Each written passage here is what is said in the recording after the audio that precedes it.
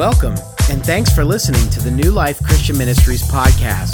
If you'd like more information about New Life or for more podcasts and other media, go to newlifexn.org. Those of you who come regularly to New Life know that Nancy, my wife, and I were in a car accident on March 19th, and we went back on Friday for the checkup at the trauma unit to see how we were doing, and I officially was diagnosed with a concussion that day.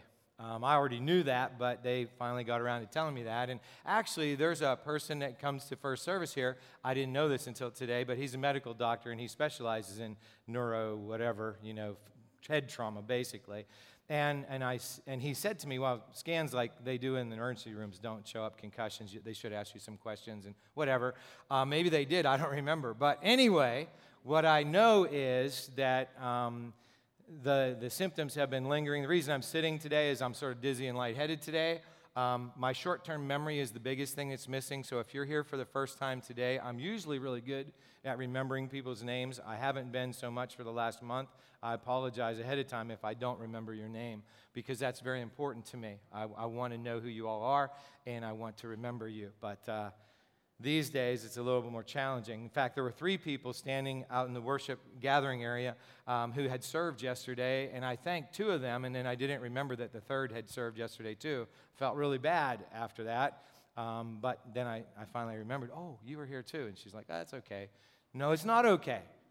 But I just apologize, So I'm doing the best I can, and I don't know how long this stuff's going to go on. In fact, I asked the guy, he goes, well, I said, they gave me a prescription to go to the concussion clinic. Do I really need to do that? He goes, yes, you really need to do that. So I guess I will be going to the concussion clinic. So here we are in the midst of a series. As you can tell, it's called Amazing Grace. It actually is that smack dab in the middle because it's the 3rd of 5 messages. And today, what we're going to talk about is forgiveness. And I'm going to introduce that in a sort of an interesting way. Most of you know that I grew up in Gypsy, Pennsylvania. And some of you might not even believe that Gypsy exists. But last night, my brother Ken was here, and he confirmed to the whole group who was here, Gypsy does exist. And we grew up there. You may know that we went to Gypsy Christian Church. But what you probably don't know, very few of you would know, is that I first received the love of Jesus Christ at Gypsy Christian Church through Grandma Cantz. Grandma Cantz was an old lady, and I mean, she really was an old lady even when I was a little kid, probably like 80-something.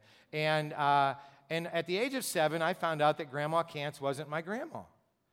You know how when you get older and you start to realize like your mom's mom is your grandma? Well, I said to my mom, so how's Grandma Cantz our grandma? She's like, she's not your grandma. I was devastated. I thought I just lost a grandma that day.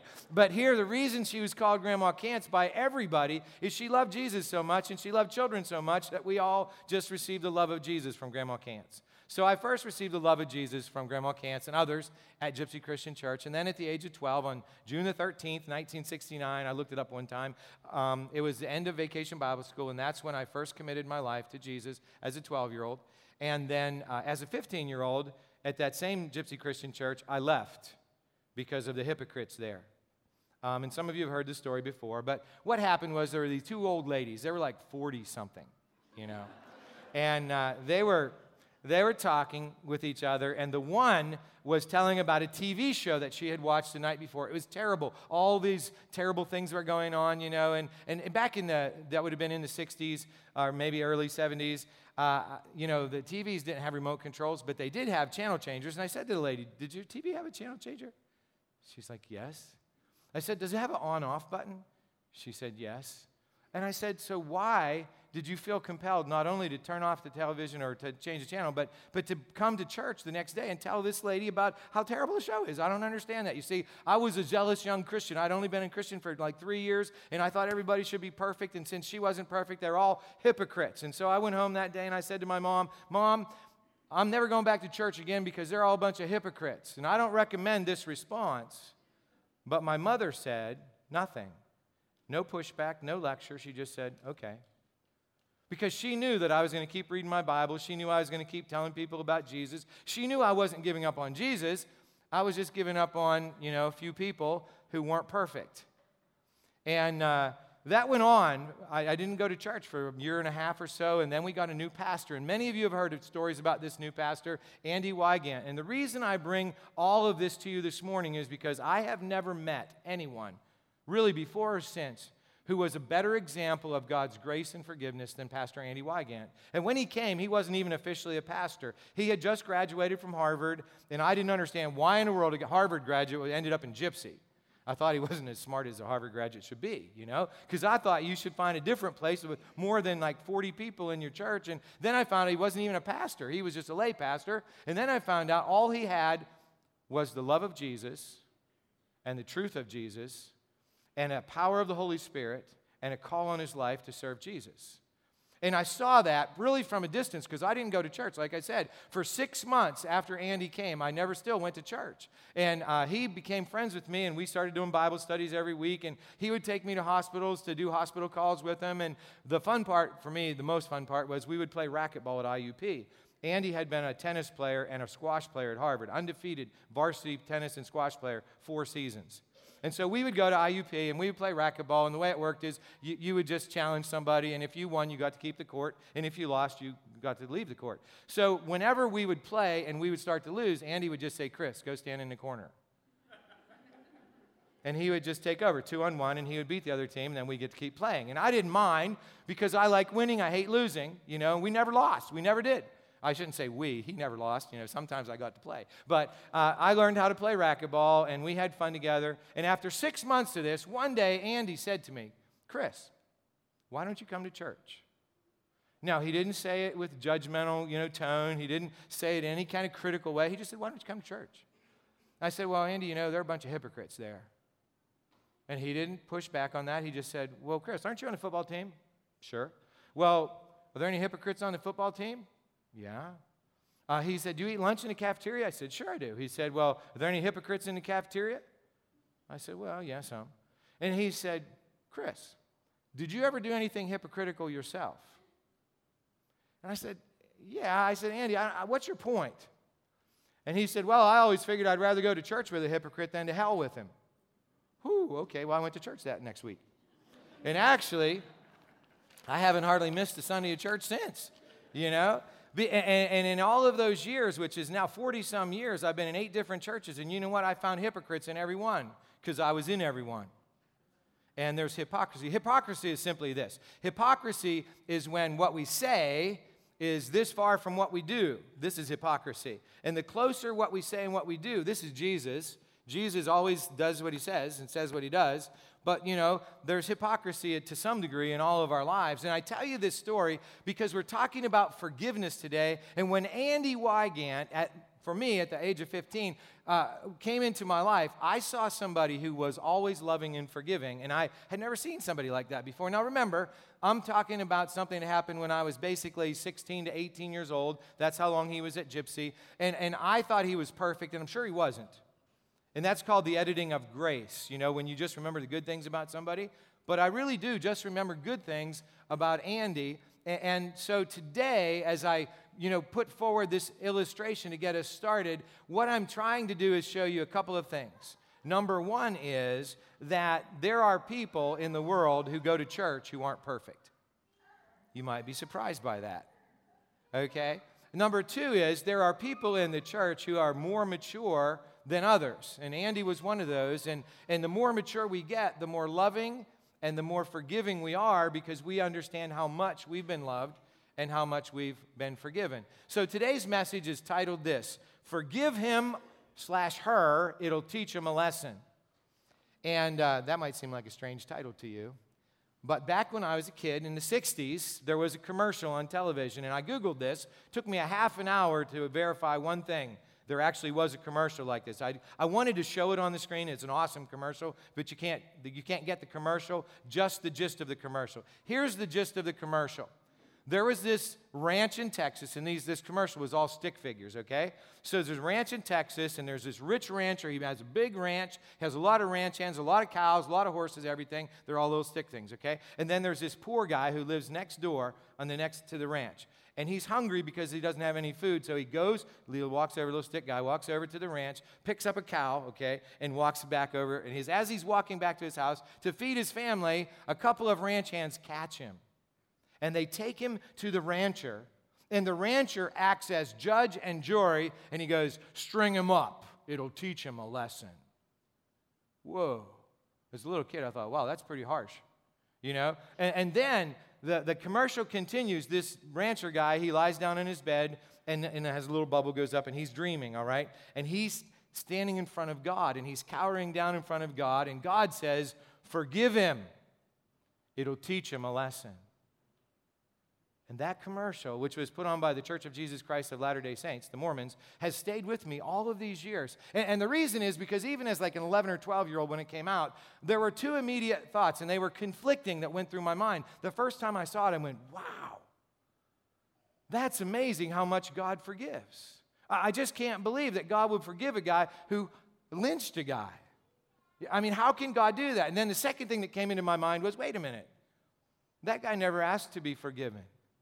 The rancher didn't ask God to forgive him. How do you get to be forgiven by God if you don't receive the gift of forgiveness that God gives in Jesus Christ? And then I realized as I got older, the reason that commercial could be shown the way it was is because the theology of the Mormons is different. They don't believe that Jesus is actually God, that he's fully God. They don't believe that there's one God who expresses himself in Father, Son, and Holy Spirit. They don't believe that if not for the blood of Jesus poured out on the cross, all of us would deserve to be in hell forever. They don't believe that. But that's what I believe. And the thing that I need you to know is a lot of people believe a lot of different things about God in the world in which we live. And there are people who don't even believe in God in the world in which we live. But here at New Life, we take what we believe about God from this book. It's called the Bible, and we believe that what's in these 66 books that make up one book is the truth. And we recognize there are many people in the world, in fact, billions of people in the world, who don't believe this book is the Word of God. But it doesn't matter what you believe. It matters what's true. And so we trust this as the truth. And today, what we're going to do is we're going to consider the difference between grace and forgiveness. Actually, the difference and the similarity, because there are differences, but there are similarities. And the difference between grace and forgiveness needs to be demonstrated by definition. The definition of grace, and there are about 7 or 8 definitions in the dictionary about grace, but the one we're talking about would be this: mercy, clemency, pardon. God's amazing grace, which we're talking about in these 5 weeks, is that we get what we don't deserve. We get forgiveness. I mean, the thing that's true about the commercial with the little stick figures is God does say to us, forgive him, her. It'll teach him a lesson. But after we've received the gift, that's the key. And just as Pastor Brad talked about last week, grace means getting what we don't deserve. We all deserve to go to hell. We all deserve to be separated from God forever because of our sin. Sin is breaking God's will, and we deserve, all of us in this room and everybody everywhere who's ever lived or ever will live, we're all sinners. And so what the Bible teaches us in Romans chapter 5, which Pastor Brad mentioned and emphasized very fully last week, is this: that God's grace or love is shown to us in this, that Christ Jesus died for us while we were still sinners. Because God is just and good, he can't just say, hey, let him in. It'll teach him a lesson. God has to do something to pay the penalty, and he did. He sent Jesus, his only son, God in the flesh, to live a perfect life, a life we couldn't live, to die on the cross to pay the penalty that we couldn't pay, and then to rise again to demonstrate that he is indeed God. Now, the thing is, there are a lot of us who think that we're pretty good. You know, I mean, I call it the line theory, and the way the line theory works is there's a line, and on this end is the bad end of the line, on this end is the good end of the line, and we seek to live our lives in such a way that we're on the good end of the line, so that when we die, we've been good enough that we'll get to go to heaven. Now, that's not Christian thinking. In fact, it's Islam is what it is. Islam teaches that there's not a line, but a scale, and in the scale, there's good and bad, and if you have one more good deed than bad deed, you get to go to paradise when you die. And the appealing thing about the scale or the line theory is we get to decide what happens. You see, it's our effort. The truth of the matter is it's not about our effort, because when did Jesus die for us? When we were still sinners. Jesus died for us before we did anything, and after we received that grace, that what we don't deserve, he forgives us. And the thing about forgiveness is it's to grant pardon or remission of an offense, debt, etc., to absolve. So grace is a gift. Actually, forgiveness is a gift. Grace cost Jesus everything, and his forgiveness of us cost Jesus everything, and that's the similarity. Jesus paid the whole price, and he gives us a gift. But the thing about a gift is you have to accept it, or it's not a gift. I mean, I'm going to show you this. I have 2 tickets here for the Pittsburgh Pirates game on Friday, June 12th. These are real tickets. These are my season tickets. My brother and I have a 20-game package, and we can't go that night, so we're going to give you these 2 tickets. And it costs $28 a piece, so it's worth $56. And so if somebody raises their hand, I'm going to give them to you. Okay, first hand I saw was Claire. Claire, here's the gift. No strings attached. The only thing is you have to go, all right? Will you go? All right, so it's a gift. Actually, I can't even attach that string. There you go. Okay, if the baby doesn't come. Okay, pass it on to somebody else if you can't use it. All right, so that's a very simple point, right? Those tickets are hers now. I have no claim to them anymore. They're hers. That's what a gift is. So when Jesus died on the cross, he extended the gift of grace and the gift of forgiveness to anybody who would say yes. It's really that simple. And that's what we're talking about today, is that God loved us so much that when we could not pay the price of our sin, he forgave us. And so as we look at that idea, here's what I want you to understand. And I'm going to put it up on the screen, or actually Steve is. God extends his grace and forgiveness to us, and in return, he expects us to show forgiveness to others. There are no strings attached to God's grace and forgiveness, but he does expect that if we've been forgiven, we'll forgive others. It's pretty simple. And actually, the take-home point for today goes a step farther. It says that forgiveness is never deserved. Obviously, it's a gift. But when we give it, we are freed too. Okay, when we are forgiven, Jesus tells us to forgive others. And when we forgive somebody who offends us, we are freed too. I want to give you another little illustration. Oftentimes in our marriage, I've been married now 36 years to Nancy, I've done things wrong. And when I do things wrong, what I think I can do is I can go buy flowers, or I can take her out to dinner, or I can mow the grass, or vacuum the carpet, and that'll make it all well. It won't. What has to happen is she has to forgive me. The ball's in her court, so to speak. Now, she can choose not to forgive me, in which case the relationship stays fractured, or she can forgive me and I'm free. The debt's paid because she just gave me that gift of forgiveness. But the thing is, when she forgives me, she's freed too. And that's what Andy Wygant was trying to teach me back a long, long time ago when he confronted me, about my not going to church because they were all hypocrites. Because as Jesus taught the disciples, people do stuff wrong in the church. And when people do stuff wrong in the church, we're supposed to hold them accountable. And it was wrong for me to not be in worship and not to be in fellowship because I was thinking I was really better than others because I didn't think I was a hypocrite and they were. And so he called me to accountability. And Jesus said there's a way you do that. It's in Matthew 18. And the way you do that is you go to the brother one-on-one, which is what Andy did. And if the brother repents, comes back to the thing, actually they receive the forgiveness and then they're restored. And if they don't, then you take 2 people. And if the 2 people aren't enough, then you bring the person in front of the whole church. And if they don't accept the whole church's, accountability, then you say you have to leave until you're willing to, accept the accountability of the church. And fortunately for me, Andy's confrontation was loving and gentle and true. And God used that to restore me to the relationship. And then there's something that is interesting.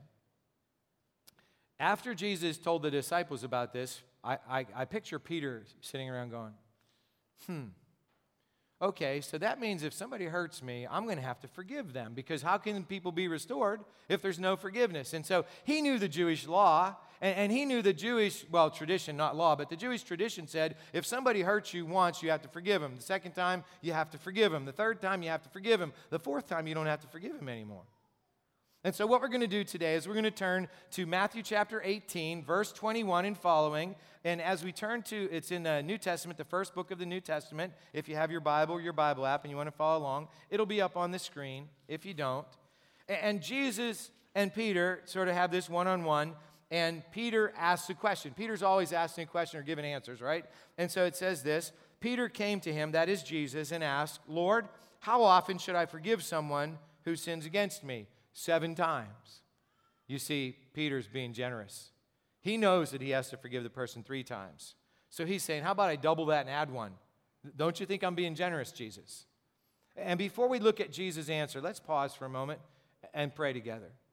Heavenly Father, I thank you for the account we're about to read and for how it teaches us about forgiveness. And God, I know that forgiveness is never easy, and it wasn't easy for Jesus.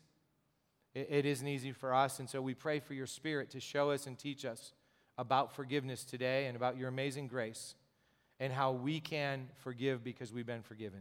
We pray this in Jesus' name. Amen. So Jesus answers, no, not 7 times, but 70 times 7. Whoa, 490 times? Peter's got to be thinking, that's crazy. I have to forgive a guy 490 times or a lady 490 times? And really what Jesus is saying, there's no limit. Because here's the question. How much did Jesus forgive you and me on the cross? Everything. He didn't forgive most of our sins. He didn't forgive 490 of our sins, right? Heck, that would only get me through a couple of bad days. He forgave us all of our sins. And so what Jesus is saying is when somebody sins against you, you have to forgive him or her forever. Now, Jesus knew that this was going to cause Peter to have some trouble, so he told a story, a parable. He took a teachable moment and he taught. And here's what he said. Therefore, the kingdom of heaven can be compared to a king who decided to bring his accounts up to date with servants who had borrowed money from him. Okay, we are told this is a parable about the kingdom of God, the kingdom of heaven. So we're talking about God's realm, which is eternal, which also is temporal. And what he's saying is, there's a king, that's me, God, and I have people that owe me stuff. God, all of us owe God stuff, right? We owe God our lives because we've sinned and fallen short of God's glory, and the wages of sin is death. And so this is a parable about us. This is a parable about people who owe God something, and it says this one servant, he was brought in who owed him millions of dollars. Now that sounds like a lot of money, until you realize that if you look at the footnote and figure out that it was so many days' wages, and you do it in today's math, it's $10 billion. This servant owed the king $10 billion. All right? It says he couldn't pay. No kidding. He couldn't pay, so his master ordered that he be sold along with his wife, his children, and everything he owned to pay the debt. In those days, if you owed a master money and you couldn't pay, they put you in jail. It was called debtor's prison, and you had to do stuff to work off your debt. Now, he was going to put the servant and the servant's wife and children in debt into prison until they paid it off. Now, let me ask you this question. Is that fair? Well, yeah, it's according to the law. It's fair. That's the way the law was. The debtor knew that if he got that much in debt, eventually he's going to end up in prison. So it's fair. Now, it says, but the man fell down before his master and begged him, please be patient with me. I'll pay it all. Then his master was filled with pity for him, and he released him and forgave his debt. Wow. The master, the king, God, forgave $10 billion worth of debt. Is that incredible? And this is a parable about what? It's a parable about us. We all owe God something. Some of us might owe him a little bit, but we all owe him something, and some of us owe him a tremendous penalty. And he says, my son died on the cross. He paid the penalty. You're free. It's all paid. Now, if that was where the account ended, it would be, okay, let's all go home and let's, receive God's love and forgiveness. But it doesn't end there. It says this, but when the man left the king, he went to a fellow servant who owed him a few $1,000s. He grabbed him by the throat and demanded instant payment. Now, wait a minute. This guy had just been forgiven billions of dollars. He goes out and finds a guy that owes him a few $1,000s. You go, a few $1,000s, Chris, that's a lot of money. A lot of money compared to $10 billion? Are you kidding me? And he grabs him by the throat. And he says, pay me. Now, we see a lesson coming here, and the lesson is here. He says, his fellow servant fell down before him and begged him for a little more time. Be patient with me and I'll pay it, he pleaded. Now, does that sound familiar? The guy just got forgiven $10 billion, and now the servant that has this little debt owed to him, the fellow servant says, just give me a bit more time. I'll pay you back. And we probably would think, well, if Jesus is trying to show you that this is how you do it, so this guy's going to say, no problem, no big deal. But that's not what happens. What happens is the guy says his creditor wouldn't wait. He had the man arrested and put in prison until the debt could be paid in full. Wow, that's wrong at so many levels. This guy had been forgiven billions of dollars. He won't forgive thousands of dollars. He won't wait a minute. He puts the guy in prison until the guy pays back the debt. Now, everybody who would have ever heard about this would have said, this isn't right. And actually, some of the other servants saw this going on. And so here's what happens. When some of the other servants saw this, they were very upset. They went to the king and told him everything that had happened. Then the king called in the man he had forgiven and said, you evil servant, I forgave you that tremendous debt because you pleaded with me. Shouldn't you have mercy on your fellow servant just as I had mercy on you? Then the angry king sent the man to prison to be tortured until he had paid his entire debt. So how long would it take to pay off $10 billion in prison? Never. He would have died in prison, and that's the point. If we've been given this great forgiveness, this great grace from God, then we're called to pass it on. And in fact, in today's terminology, we might say pay it forward, right? I've received a blessing, and so I pass it on or I pay it forward. I give it to somebody else. And that's what this message is all about. And it's said so powerfully, not because of how it ends up here, but because of the final punchline, what Jesus says, lastly, that's what my heavenly Father will do to you if you refuse to forgive your brothers and sisters from your heart. Whoa. Sounds like the Lord's Prayer, sort of. You know, in the Lord's Prayer where it says, forgive us our sins or our debts or our trespasses. How? As we forgive those who have sinned or, that have trespassed against us. And that's the point Jesus is making to Peter. Peter, you want to forgive 7 times and then think you've paid it up? You've been forgiven an infinite amount. That's what it really amounts to, because it can go on forever. And the forgiveness is there. So what you need to do now, Peter, and what we all need to do as we're here today, is we need to understand the grace of God says you get what you don't deserve. You deserve to die, but you get life. You deserve to be punished, but you get freedom.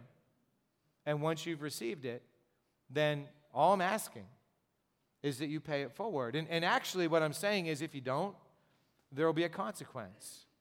And there is a consequence. And the consequence of unforgiveness is we stay in prison ourselves. That's why the take-home point says that when we forgive others, we receive freedom. Because everybody has been unforgiving. All of us have. And we know that you start to feel bitter towards the other person. You start to feel angry towards the other person. You hold on to it, and it just feels terrible. And so the relationship stays broken or the debt remains unpaid, and you feel bad about it. And you feel worse about it with each passing day. And so here's today's commitment. I will forgive quickly this week that I may live freely. I will forgive quickly this week that I may live freely. And I know some of you are sitting in there and you're saying, yes, but Chris, you don't understand the debt that's owed to me. You don't understand what somebody did to me, and I don't. I don't understand what somebody might have done to you. I don't understand what a parent might have done to you, or a child might have done to you, or a boss might have done to you, or a teacher, or somebody. I don't know, or a group of people. I don't know what somebody did to you. But I do know this. When The Passion of the Christ, the movie The Passion of the Christ came out, I went to the theater the first day it was released, and I went and watched it, And afterwards, somebody said, did you like it? I was like, are you kidding me? How can you like watching a movie that graphically depicts what happened to Jesus because of my sin? As I watched that, I realized that the flesh was torn off his back and the blood was spurting out of his head and he was spit on, and they punched him and then they crucified him because of what I did. And he forgave me for that. And so what I'm saying here this morning is I don't know what you've experienced. I've experienced some pretty bad things too, maybe not as bad as you. But the truth of the matter is, none of us have experienced what Jesus experienced. And he was innocent. He never did anything wrong. And so all he's saying is, whatever it is you're holding on to today, I've forgiven it all, so let go of it. And many years ago, I think it was back in about 1998, I learned this little prayer. I only have two prayers that I remember. One is the Lord's Prayer, and one is called the Forgiveness Prayer that Mark Keppert, a missionary friend of ours, taught me back in China. And he was teaching a whole group. But it goes like this. It's up on the screen. Father, I forgive every person, living or dead, who has ever used me, abused me, or hurt me in any way. I release them to you that you may bless them and bring them to yourself. In Jesus' name, amen. Now, that's a nice general prayer, but there's somebody that hurt you, and you need to put their name in that prayer. Not out loud, but you need to put that name. And last night, my brother Ken was sitting right over there where Cheryl's sitting today, and I said, Ken, for instance, you might say this, Chris, or Father, I forgive Chris, who used me, abused me, and hurt me.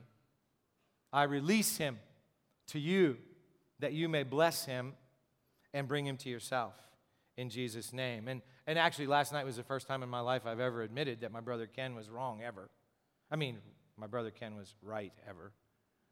And that, that I actually did stuff bad to him, because it was always him. That's how we say. But, I did bad stuff to my brother. I punched him, I kicked him, I did bad things, I called him names. I told him he was adopted. And he looks just like me. So if he's adopted, so am I. But, I did all kinds of mean, nasty things to him over the years. And so hopefully he was saying, Father, I forgive Chris. Because he's used me, abused me, and hurt me. And did some things that I won't even tell you that I did to him, And so what we're going to do right now, I'm just going to ask you to close your eyes if you would. And I want you to think of the person or persons who you haven't let go of what they've done to you. And I want you to say, Father, I forgive, and then fill in the blank, who used me, abused me, hurt me in so many ways. Right now I release that person to you, that you may bless them and bring them to yourself. In Jesus' name, amen. You see, God's amazing grace is for everybody. It is. His forgiveness in Jesus Christ is for everybody, but we have to receive it. Just like Claire took the tickets. You have to say, yes, Jesus, I take it. I receive it. I welcome it. And then there's even something better, and that is to pass it on. Because there is nothing that God gives us in our lives that we're not supposed to pass on to somebody else. You see? We're blessed to be a blessing. We're forgiven to forgive. We receive from God so much, everything really. And he says, you will feel the best when you pass it on. And that's why this week we're committing to forgive quickly so that we will live freely. Let's pray. Heavenly Father, I do thank you for Jesus. I thank you that he endured more than I can imagine, or any of us, for my sin and our sin. I thank you that as they were driving the nails in his hands, he did say to you, Father, forgive them, they don't know what they're doing, and that you have forgiven us by the blood of Jesus. And I pray right now that you'd pour your Spirit into us in a new and fresh way. God, that if any have never trusted you as Savior and Lord, they would say right now, yes, Jesus, come into my life. Be my Savior. Save me from my sins, from death. Be my Lord. Come in and own me. And for the rest of us, God, that we would receive that grace and forgiveness in a new way, that we could pass it on to others. God, I pray for the freest life that we've ever lived this week, because we receive your amazing grace in all its abundance and pay it forward to every person in our spheres of influence. In Jesus' name we pray. Amen.